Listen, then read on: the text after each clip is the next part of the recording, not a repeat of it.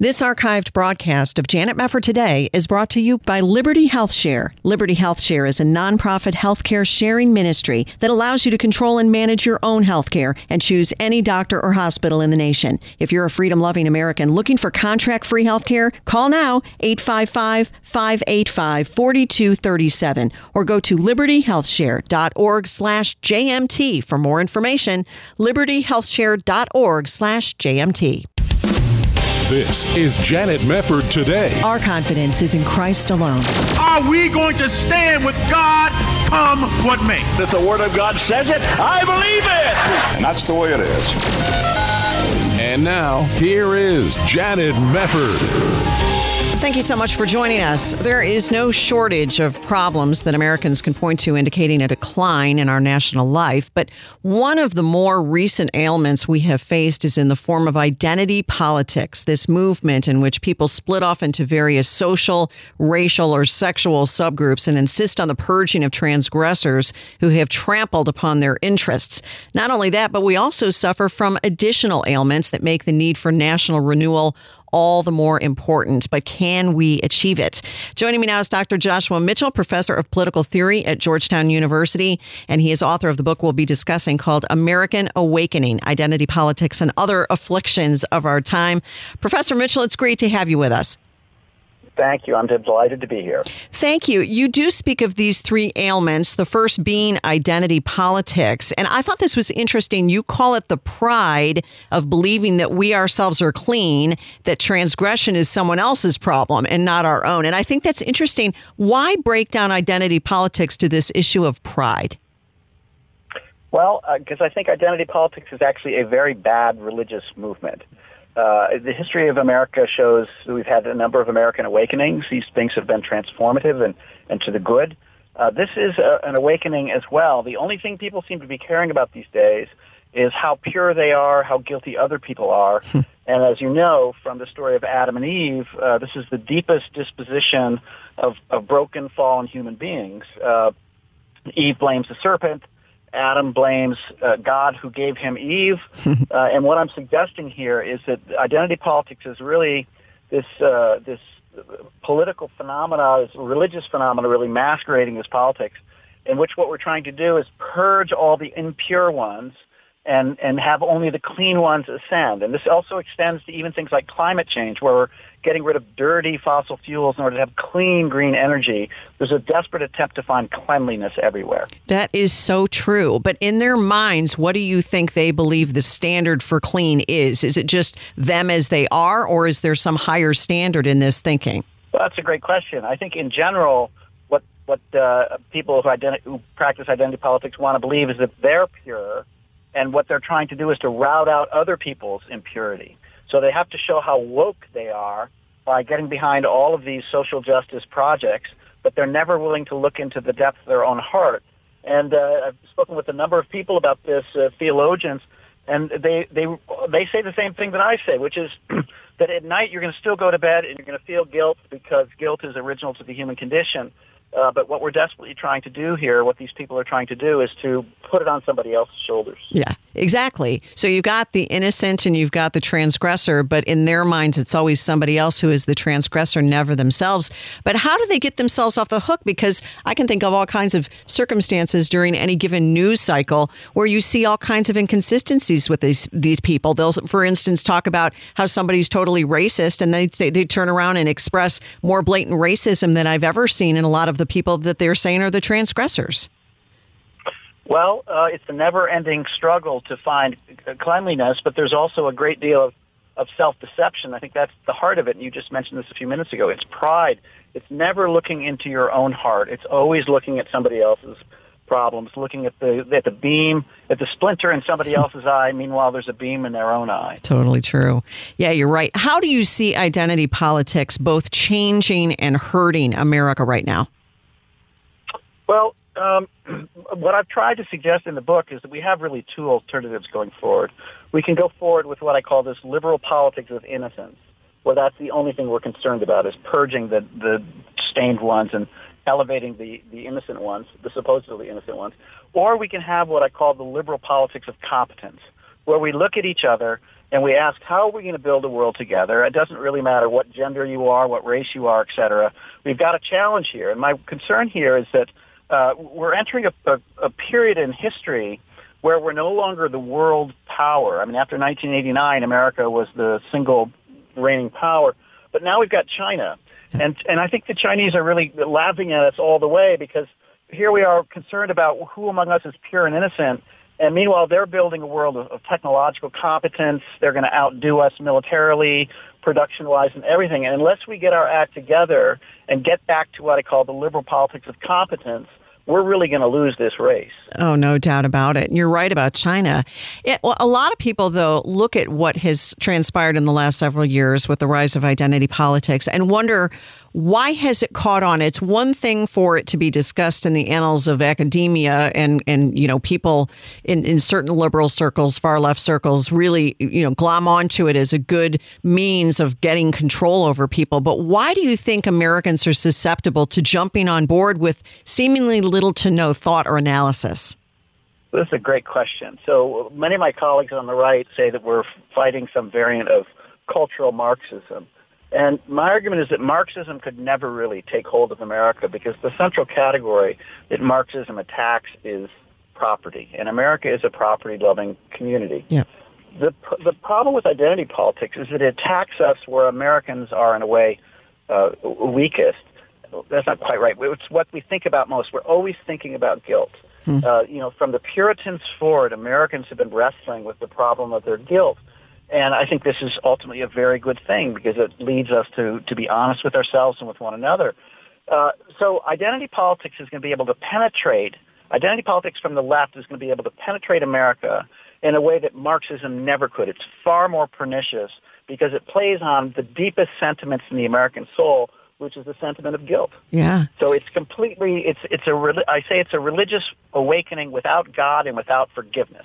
So there's all the Christian categories like transgression and innocence, but there's no God, there's no forgiveness, there's no atonement, and there's no repentance. So that's what makes it so incredibly dangerous. Yeah, you're right about that. And yet we're also a country who has historically adhered to e pluribus unum. We're not traditionally a country that, at least in a lot of our lifetimes, where we have balkanized. This is something a little bit more recent, where everybody's part of a subgroup and everybody has their own political alliances and they're all clawing for power. But why have we been susceptible to accepting balkanization and not more stridently going back to some of the original American ideals of we all come together from various backgrounds as one, united under these principles that we were founded upon?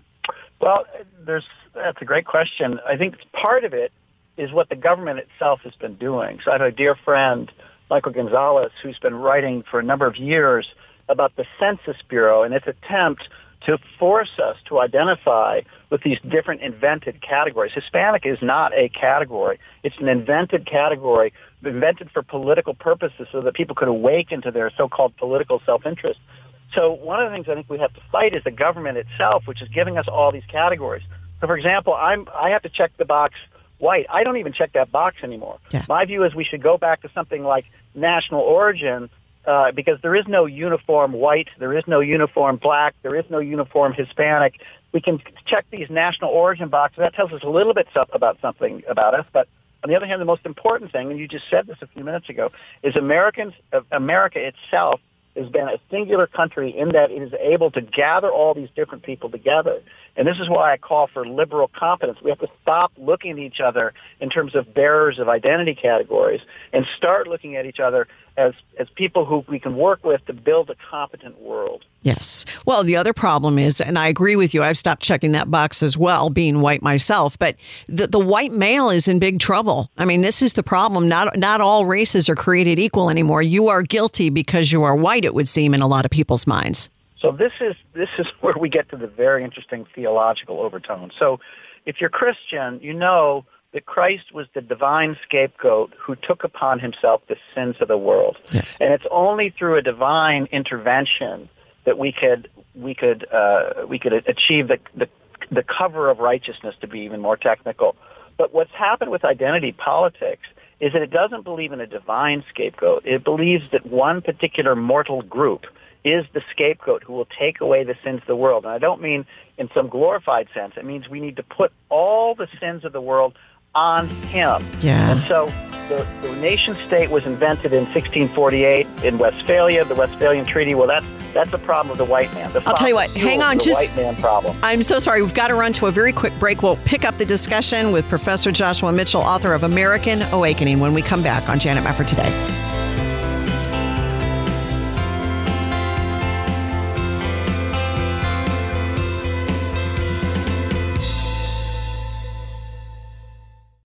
If you could provide God's Word to a Bible-less believer elsewhere in the world, would you? Through the ministry of Bible League International, you can send that Bible today. Hebrews 13:3 urges us to remember those in great need, noting that when the body of Christ anywhere is found lacking, we're encouraged to help provide it.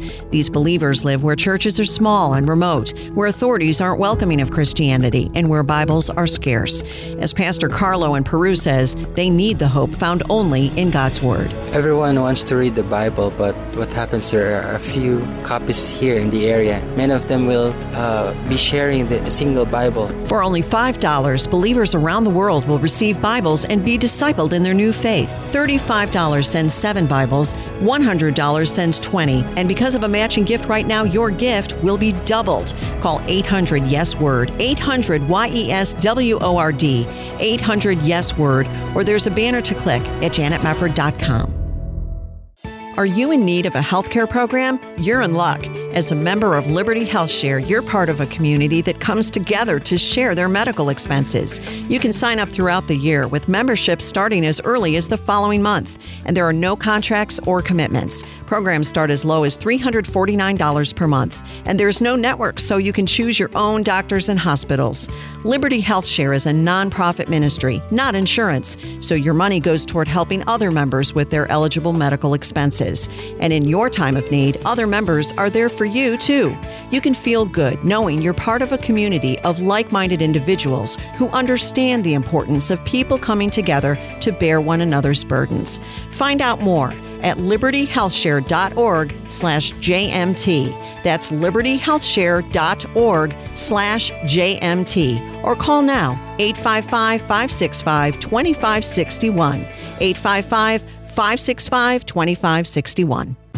You're listening to Janet Mefford Today. And now, here's Janet. Welcome back. Dr. Joshua Mitchell is my guest, professor of political theory at Georgetown and author of American Awakening, Identity, Politics, and Other Afflictions of Our Time. And Professor Mitchell, you were making a really, really great point when we were talking about identity politics and how white males are especially hated right now. And you had equated what you've been calling kind of a bad religious movement of identity politics to this idea that, as in Christianity, Jesus is the sacrifice. Now white males, or maybe more specifically white heterosexual males, are going to be the group that is the scapegoat under this new religion. Is that correct? That's correct. And what will happen is that there'll be every effort made to purge the white heterosexual male, to silence them, to have all the younger generation give up on getting jobs and sit back and do video games.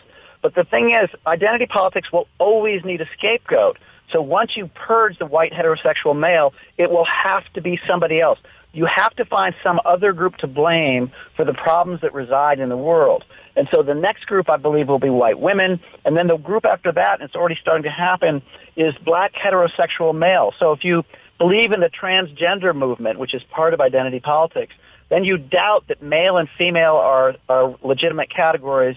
You doubt that the conventional marriage is something that's worth saving. But it turns out that black America needs these things just like everybody else.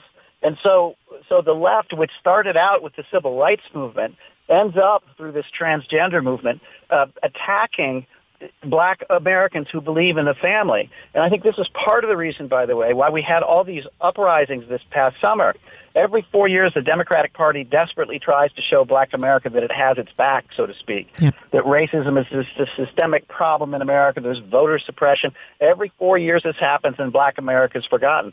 I think this time what happened was left is pushing towards transgender movement.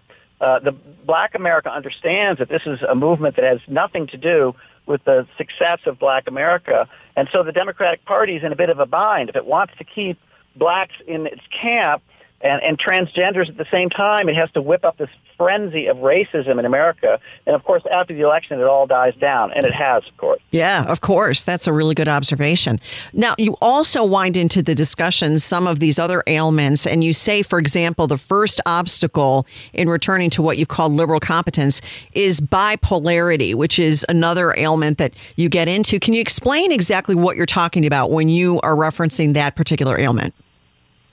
So what I've tried to do in the second half of the book is talk about bipolarity and addiction in slightly larger terms than is medically understood.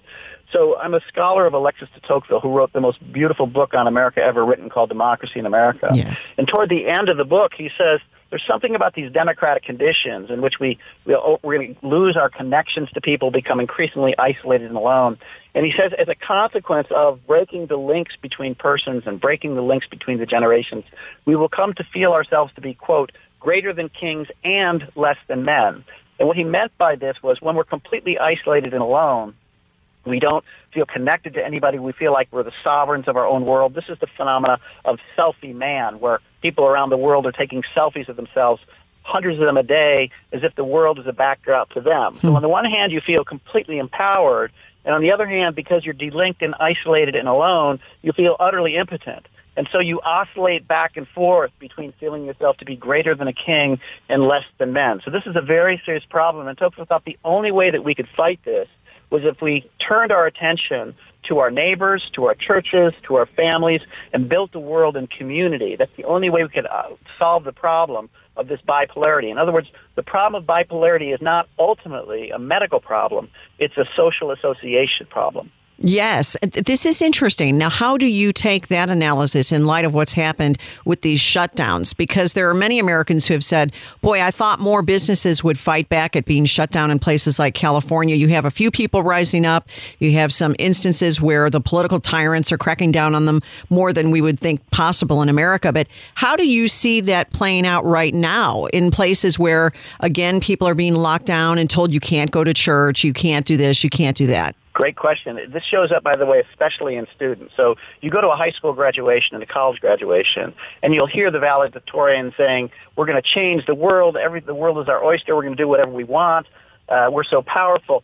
And, of course, this is one part of this bipolar phenomena. The other part is utter submission, utter impotence. And I've been waiting for my students who claim they're going to transform the world to say a single peep against these shutdowns. Yeah. So yes, the utter impotence that people feel is the flip side of people taking selfies. So in a way, this social lockdown with Facebook, accompanied by Facebook, is exactly the configuration I'm talking about. People are still posting on their Facebook pages, look at this selfie of me, and on the other hand, they bow to the slightest order of anybody in power. This is a deep perversion of human liberty, and we have to somehow overcome this disposition to oscillate back and forth between feeling ourselves to be completely liberated and not bound to anybody, on the other hand, utterly impotent. Oh, I think you're spot on about that. It's like the people who will put up tweets and talk about fight, fight, fight. And I'm thinking, you're not fighting. You're tweeting from your smartphone. I mean, it's not the same thing as fighting.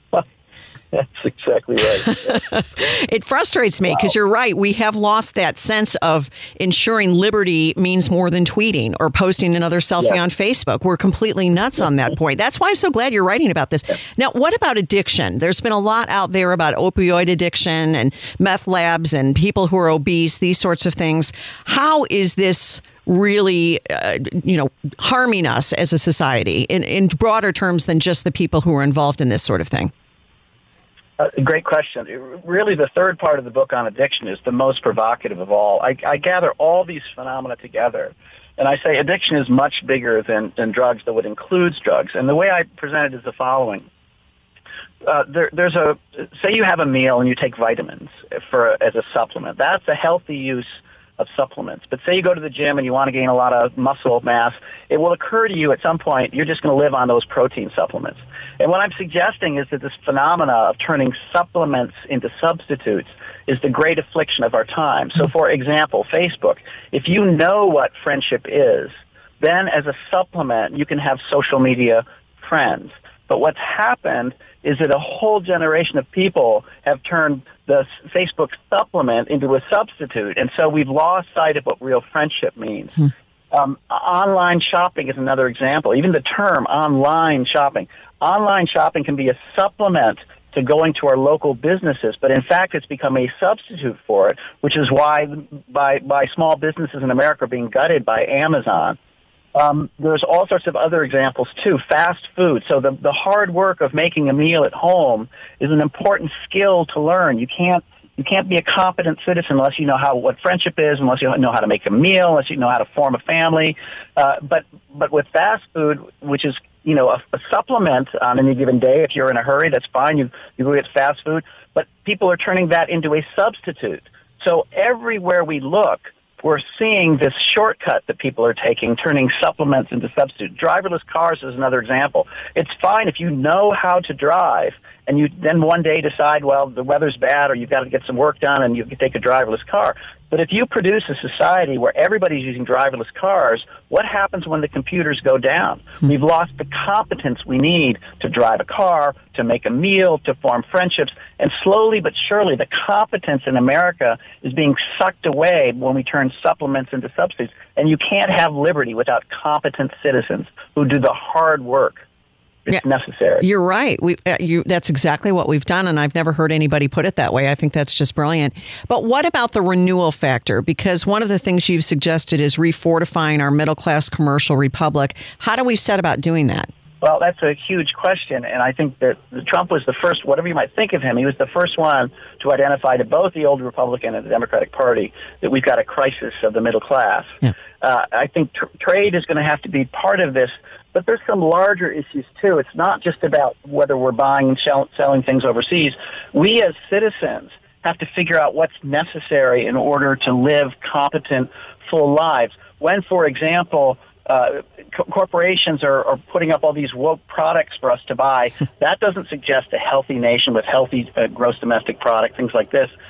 When we're buying opioids and things like this, it suggests that we're not spending money in the right ways. So I think the first task, and I know it sounds like we ought to be focusing on the social policy, I think the first task for every citizen in America is to ask the question, what constitutes a good and healthy life? And I come back to meals and families and friendship. And I think that's the first thing we have to do. With respect to grow social policy, we have to somehow bring the manufacturing base back to America. It's plain and simple like that. But when you have a group of people who believe that economic efficiency is the highest good, then you're going to search for cheap labor overseas, and then you're going to end up gutting the middle class. One quick thing, Adam Smith, who wrote the book The Wealth of Nations, which is in some ways the template for this vast commercial republic we've underwritten.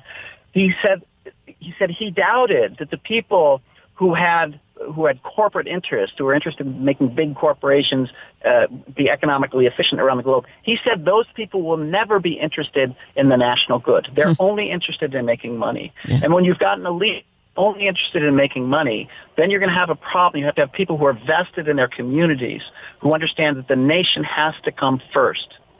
That is right. Then we might make some progress. That is right. And you can see that playing out right now, can't you, when you're looking at who's benefiting from the shutdowns and who's hurting from the shutdowns? I mean, does Amazon care that much? If the little guy is run out of business, that helps him.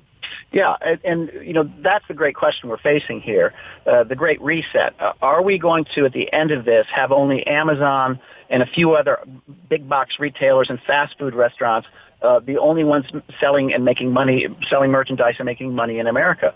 We're going to have to rethink this in a very, very deep way. My concern with the plague that we have, or the pandemic that we have, is it's not simply what's happening now. This is the first time in world history we've responded in this way. Yeah. Every 5 to 10 years, something comes out of Africa, the Middle East, or China. Does this mean that every 5 to 10 years for the rest of human history, we're going to completely shut down the world? Well, the consequences of that are we might as well just close all the small businesses right now. Yeah, I know. You're exactly right. The Great Reset is a huge subject. Great book, American Awakening, Professor Joshua Mitchell. So good to have you here, Professor Mitchell. Thanks a lot.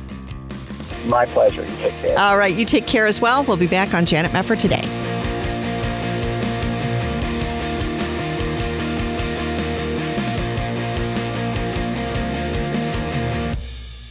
This archived broadcast of Janet Mefford Today is brought to you by Liberty Health Share. Liberty Health Share is a nonprofit healthcare sharing ministry that allows you to control and manage your own healthcare and choose any doctor or hospital in the nation. If you're a freedom-loving American looking for contract-free healthcare, call now 855-585-4237 or go to libertyhealthshare.org/JMT for more information. libertyhealthshare.org/JMT. This is Janet Mefford Today. And now, here's your host, Janet Mefford. Well, another watershed day for the United States with a few twists here and there. As you no doubt noticed, you had the Electoral College casting its votes for President, Joe Biden securing the win. But things are still a little bit up in the air, although this is a long shot because you have had Republican electors, for example, in Pennsylvania and Georgia, cast their votes for Trump. Now, I know this gets a little bit confusing. I think we have taken for granted for so long a smooth night on election night for so many years that it seems a little odd to have all of these new things thrown at us in terms of where things stand with the election and the legal challenges and what will happen with this and what will happen with that. These are kind of uncharted waters, although we remember Bush v. Gore, so we had a little bit, but that was one state. So this is obviously a very different situation. But these Democratic electors in Pennsylvania and Georgia did vote for Joe Biden yesterday. And then you had these Republican electors casting their votes for Trump. Now, Stephen Miller, who is a senior advisor for the Trump campaign, was on Fox yesterday, and he explained a little bit more in detail what this strategy is all about. Listen to Cut 6. The only date in the Constitution is January 20th. So we have more than enough time to right the wrong of this fraudulent election result and certify Donald Trump as the winner of the election. As we speak today, an alternate slate of electors in the contested states is going to vote, and we're going to send those results up to Congress. This will ensure that all of our legal remedies remain open. That means that if we win these cases in the courts, that we can direct that the alternate slate of electors be certified. The state legislatures in Georgia, Wisconsin, Pennsylvania can do the same. And likewise, Congress has that opportunity as well to do the right thing. If you just cured 3 simple constitutional defects, Donald Trump's the winner of this election. Whether it's the signature matching in Georgia that was illegally changed as a result of a consent decree without the legislature's approval, or whether it's the hundreds of thousands of improperly cast ballots in Wisconsin, absentee voters who never actually submitted the request for an absentee ballot, or whether you're talking in Pennsylvania, the clear equal protection violation when Democrat ballots were cured in advance of Election Day and Republican ballots weren't. These are just 3 of hundreds of violations that we've documented, and those 3 violations alone make Donald Trump the winner of the 2020 election. Well, we will see how this all goes down, but thus far, the legal challenges have pretty much gone nowhere, and it's been very dispiriting and very disheartening for millions of Americans who believe that they were completely disenfranchised by what happened, especially when you had the Supreme Court most recently refuse to hear the Texas case against Pennsylvania and those other states. So it is a long shot. We just have to be honest about that, and it is very discouraging. There's no doubt about that either. I admire the fight. I admire people who will continue to press forward. I do have my moments of wondering if this will pay off. I think we should continue to pray for this country. I think a lot of us are very, very concerned about what this country will look like under a Biden-Harris presidency. Maybe I should say Harris-Biden. No. He hasn't declared his disease and resigned yet. So let's just wait on that. That will be coming later, I suppose, if you listen to the words of Joe Biden. I just shake my head on so many levels. I really do. You know, think about this for a moment. We are sitting here expecting to accept, these people are really expecting us to accept the fact that we believe a guy who couldn't get 25 people to a rally somehow got 80 million votes. We are supposed to be all excited about this wonderful moment in which a man who clearly is mentally impaired is going to be the president of the United States. Why would anybody be excited about that, whether or not he were a Republican or a Democrat? This man is doddering. I'm not trying to be rude. I'm just trying to tell you what I'm looking at when I see him operating on TV. Sometimes he's a little bit more lucid than other times, but most of the time when he's doing public speaking, he shouldn't be. He's saying things and doing things that all of us who have ever seen somebody, maybe a relative of ours, grandparents or parents, in a state of dementia, you would never put them into that situation. And I'm not a doctor. I am not diagnosing Joe Biden with dementia, but it is clear that he is off. That's who you're handing the presidency to, which brings us to the issue of Kamala. Is Kamala going to get the presidency on January 21st? I don't know what they have planned. All I know is it's probably likely to be Obama's third term. He's already said on video in an interview, somebody was posting this the other day when he talked about, I'd love to be behind the scenes and just kind of have somebody speaking for me and doing for me what I want done. Okay, well, you got it. So yay for you. Your first 2 terms went so swimmingly. Now the country wants to go back to this. Why would you be excited about this? Why would you be excited as a Democrat getting Kamala Harris into the White House when she couldn't even secure a double-digit support level from her own Democrats? It's all about getting Trump out. But more than that, it isn't really about Donald Trump, and it never has been. And President Trump himself knows that. It isn't just about Trump. It's about destroying America. Now, what will life look like for all of us if that plan is set in motion? That's what will happen if and when Joe Biden and Kamala Harris are sworn in as the president and vice president of the United States. So we need to continue to pray. Now, one other thing that I think is very significant for all of us to think about is the corruption. The vast, vast, vast corruption that is present in Washington. And I am not so naive as to say, oh, it's all on the D side of the aisle. It certainly is not all on the D side of the aisle. There are plenty of Republicans whom I would throw out in a heartbeat if I had the opportunity. Not to hurt them, just to get them out of office and send them home with a nice parting gift. Just go home. We don't want to hurt you. We don't want to do anything mean to you. We just want you to leave. So there are a lot of people I would put on my own personal list of Republicans I'd like to personally escort back home, where they came from. But here's the issue. I had seen a tweet that was put out by somebody who claimed to be a Chinese national who's an American now and said, I know how this is working, folks. This really is China's going to pick your leaders from now on. Now, think about this for a moment, the power of China. We've talked to Peter Schweitzer before, the Clinton Cash author, and I've talked to him on several occasions about the corruption involved in the Biden family. Certainly the story that should have hit the newspapers and the media outlets from sea to shining sea before the election. We now know they buried that story because they didn't want that to come out, and a good number of Biden voters didn't even know about the story, which mission accomplished, media, way to go.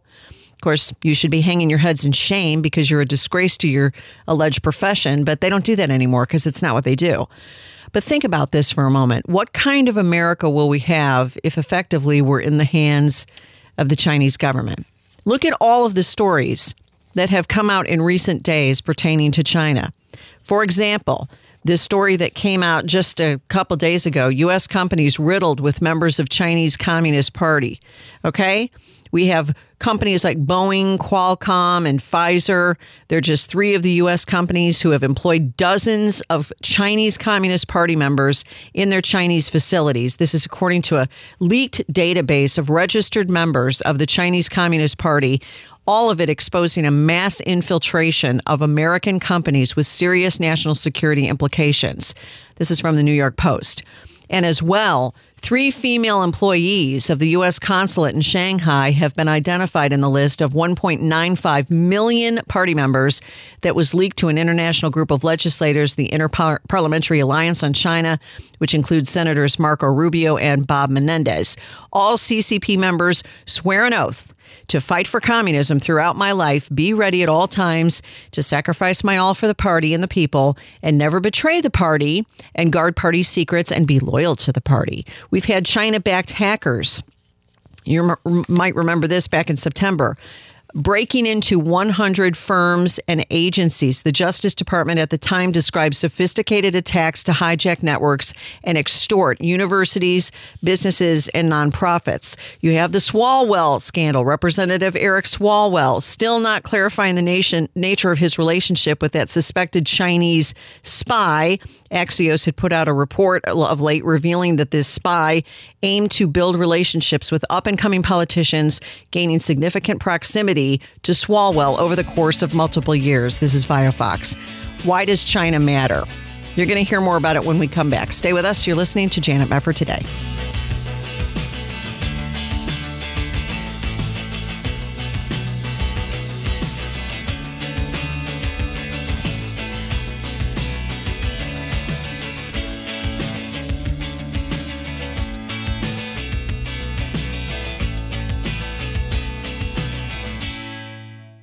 Are you in need of a healthcare program? You're in luck. As a member of Liberty HealthShare, you're part of a community that comes together to share their medical expenses. You can sign up throughout the year with memberships starting as early as the following month, and there are no contracts or commitments. Programs start as low as $349 per month, and there's no network, so you can choose your own doctors and hospitals. Liberty HealthShare is a nonprofit ministry, not insurance, so your money goes toward helping other members with their eligible medical expenses. And in your time of need, other members are there for you, too. You can feel good knowing you're part of a community of like-minded individuals who understand the importance of people coming together to bear one another's burdens. Find out more at libertyhealthshare.org/JMT. That's libertyhealthshare.org/JMT. Or call now, 855-565-2561.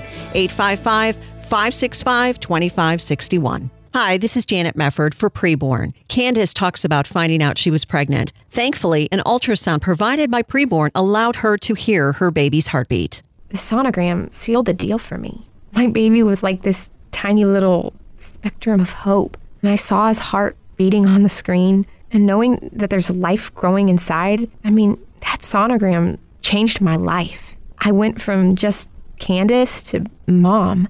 Thank you to everybody that has given these gifts. You guys are giving more than money. You guys are giving love. Preborn currently has 7 centers without ultrasound machines. Would you make a leadership gift and sponsor a machine today? These life-saving machines cost $15,000, more than most centers can afford. But right now, through a matching grant, your donation of $7,500 will place a machine in a needy women's center in your area. To donate, call 855-402-BABY, 855-402-2229, or there's a banner to click at janetmefford.com.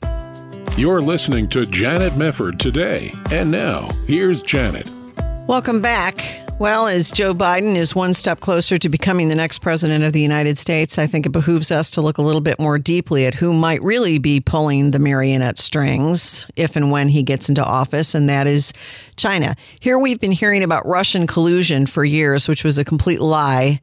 And the real collusion, in the words of Victor David Hansen, really is about Chinese collusion. And you're called a racist and a xenophobe if you talk about it, but he has a great piece on this.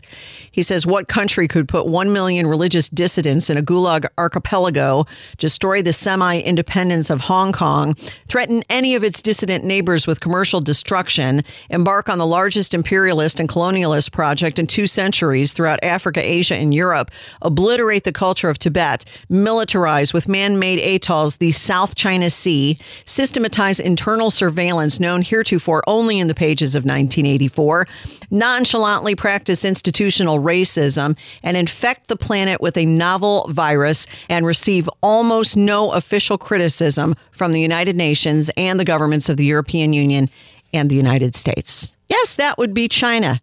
That would be China. Ask what a diverse group of movers and shakers such as Michael Bloomberg, Senator Dianne Feinstein, Representative Eric Swalwell, the elite universities of the U.S., the family of Joe Biden, LeBron James, and Colin Kaepernick all have in common. Easy. A presidential primary candidate assures us that China is not an authoritarian country as he pours billions into jump-starting Chinese companies. We have a problem, America. Now, Peter Schweitzer was on with Mark Levin on Sunday. I want to play some of the cuts here for you so you can hear a little bit more about this situation. Hunter Biden, under investigation for 2 years, wasn't revealed before the election. He's asked, have you ever seen a scandal like this coordinated by both the campaign and the media together? Cut one. No, I haven't, Mark. And in fact, I was looking back through history at how, sort of previous scandals had emerged, or where you had situations where political candidates lied to the media about things and how they reacted. And I went back to 1984. You remember there was a guy named Gary Hart that was running for president, and there were allegations about, his relationships with other women. And he flat out told the media, it's not true. It's not true. Well, reporters knew that that he was lying, so they followed him and they caught him.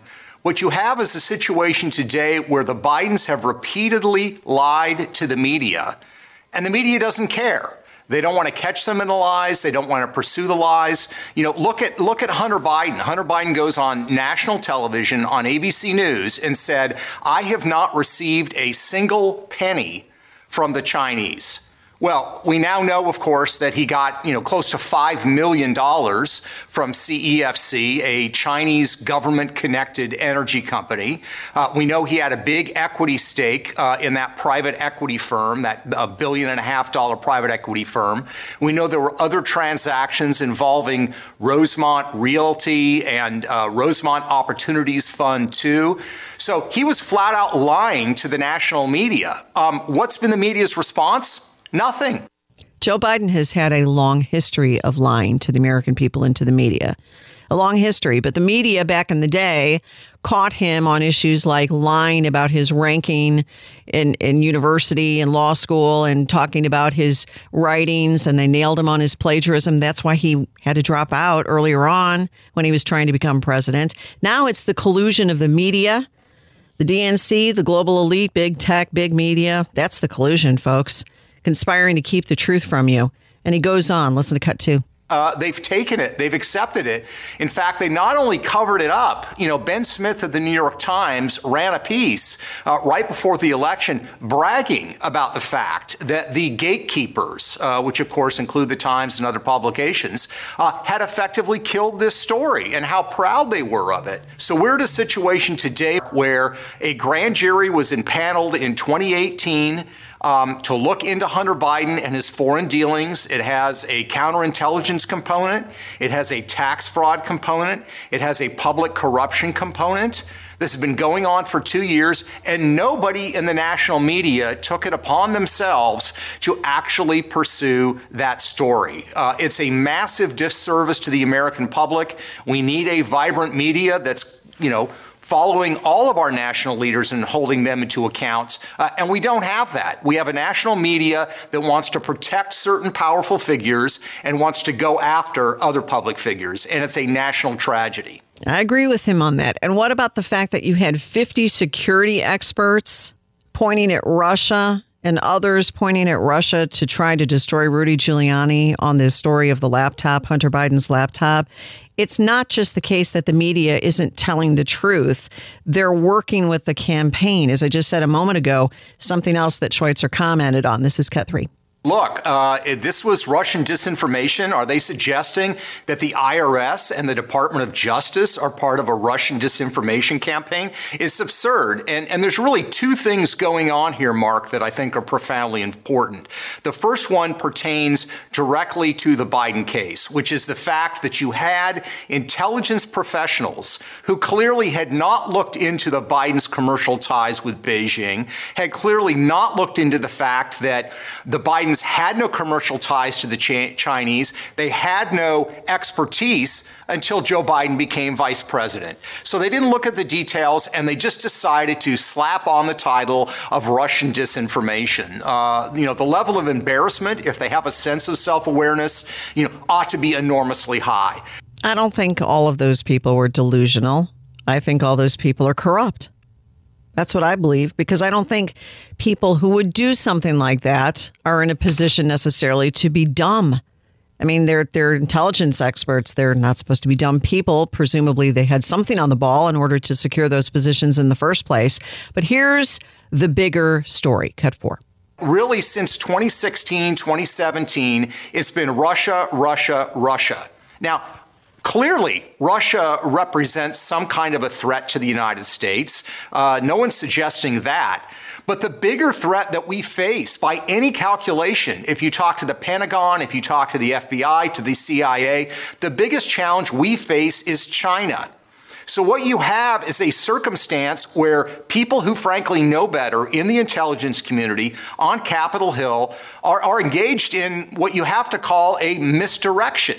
They want us to focus over here at Russia when the real threat is China over here. By any measure, Russia's a declining power, China's an ascending power, and yet they've had no interest in talking about China at all. Interesting, no? Yes, it is very interesting. And something else very interesting that he said pertained to the Biden Center at the University of Pennsylvania. Listen to this, Cut 5. I'll note that, when Joe Biden left the vice presidency in January of 2017, he set up the Biden Center in the University of Pennsylvania. And there's all kinds of questions about, was there, Chinese money that's flowed there? And that's an open discussion and something that needs to be investigated. But look at what they did. They set up the Biden Center and they said America faces three threats on the global stage today. Those are global warming, international terrorism, and Russia. No mention of China as a threat to the United States by the Biden Center at the University of Pennsylvania. That's the mindset that we're dealing with. I think it has to do with the fact that these commercial ties have been forged and they don't want to discuss China. Interesting. This is why I think it's just so critical to make sure that we're all informed. And at a time when there are fewer and fewer sources you can really trust for information, we really strive to be one of those trusted media outlets for you. I was thinking about Proverbs 29:2, when the righteous thrive, the people rejoice. When the wicked rule, the people groan. Isn't that true? People groan. The wicked don't groan if they want someone wicked. But the problem with wickedness is that it can turn on you. All you need to do is read some of the accounts of Russian dissidents, and you can learn a lot about how the old Soviet system worked, and in some respects still works to a certain degree. It doesn't really matter if you're on their side. When they no longer have need of you, you're gone. That's how it worked under the old Soviet system. Why in the world would the wicked rejoice at the wicked and trust that the wicked will keep the wicked afloat? It doesn't work that way. It doesn't work that way. That's why there was a phrase coined, which is useful idiot, of the Lenin era. You're a useful idiot. I can use you for a time to achieve my goals, and then when I no longer have need of you, you're gone. We'll get rid of you. Are we entering into that kind of scenario? The Soviet scenario? The Banana Republic scenario? I have no idea. All I know is I have to trust myself to the living God each and every day and be faithful to him. And that's what you should do too. And even if we are approaching the end of the age, remember what the promise is. Jesus is going to come back. And we're one day closer toward that than we were yesterday. And that should really bring you joy. Our hope is in Jesus. Thanks so much for joining us on Janet Mefford Today. We will see you next time.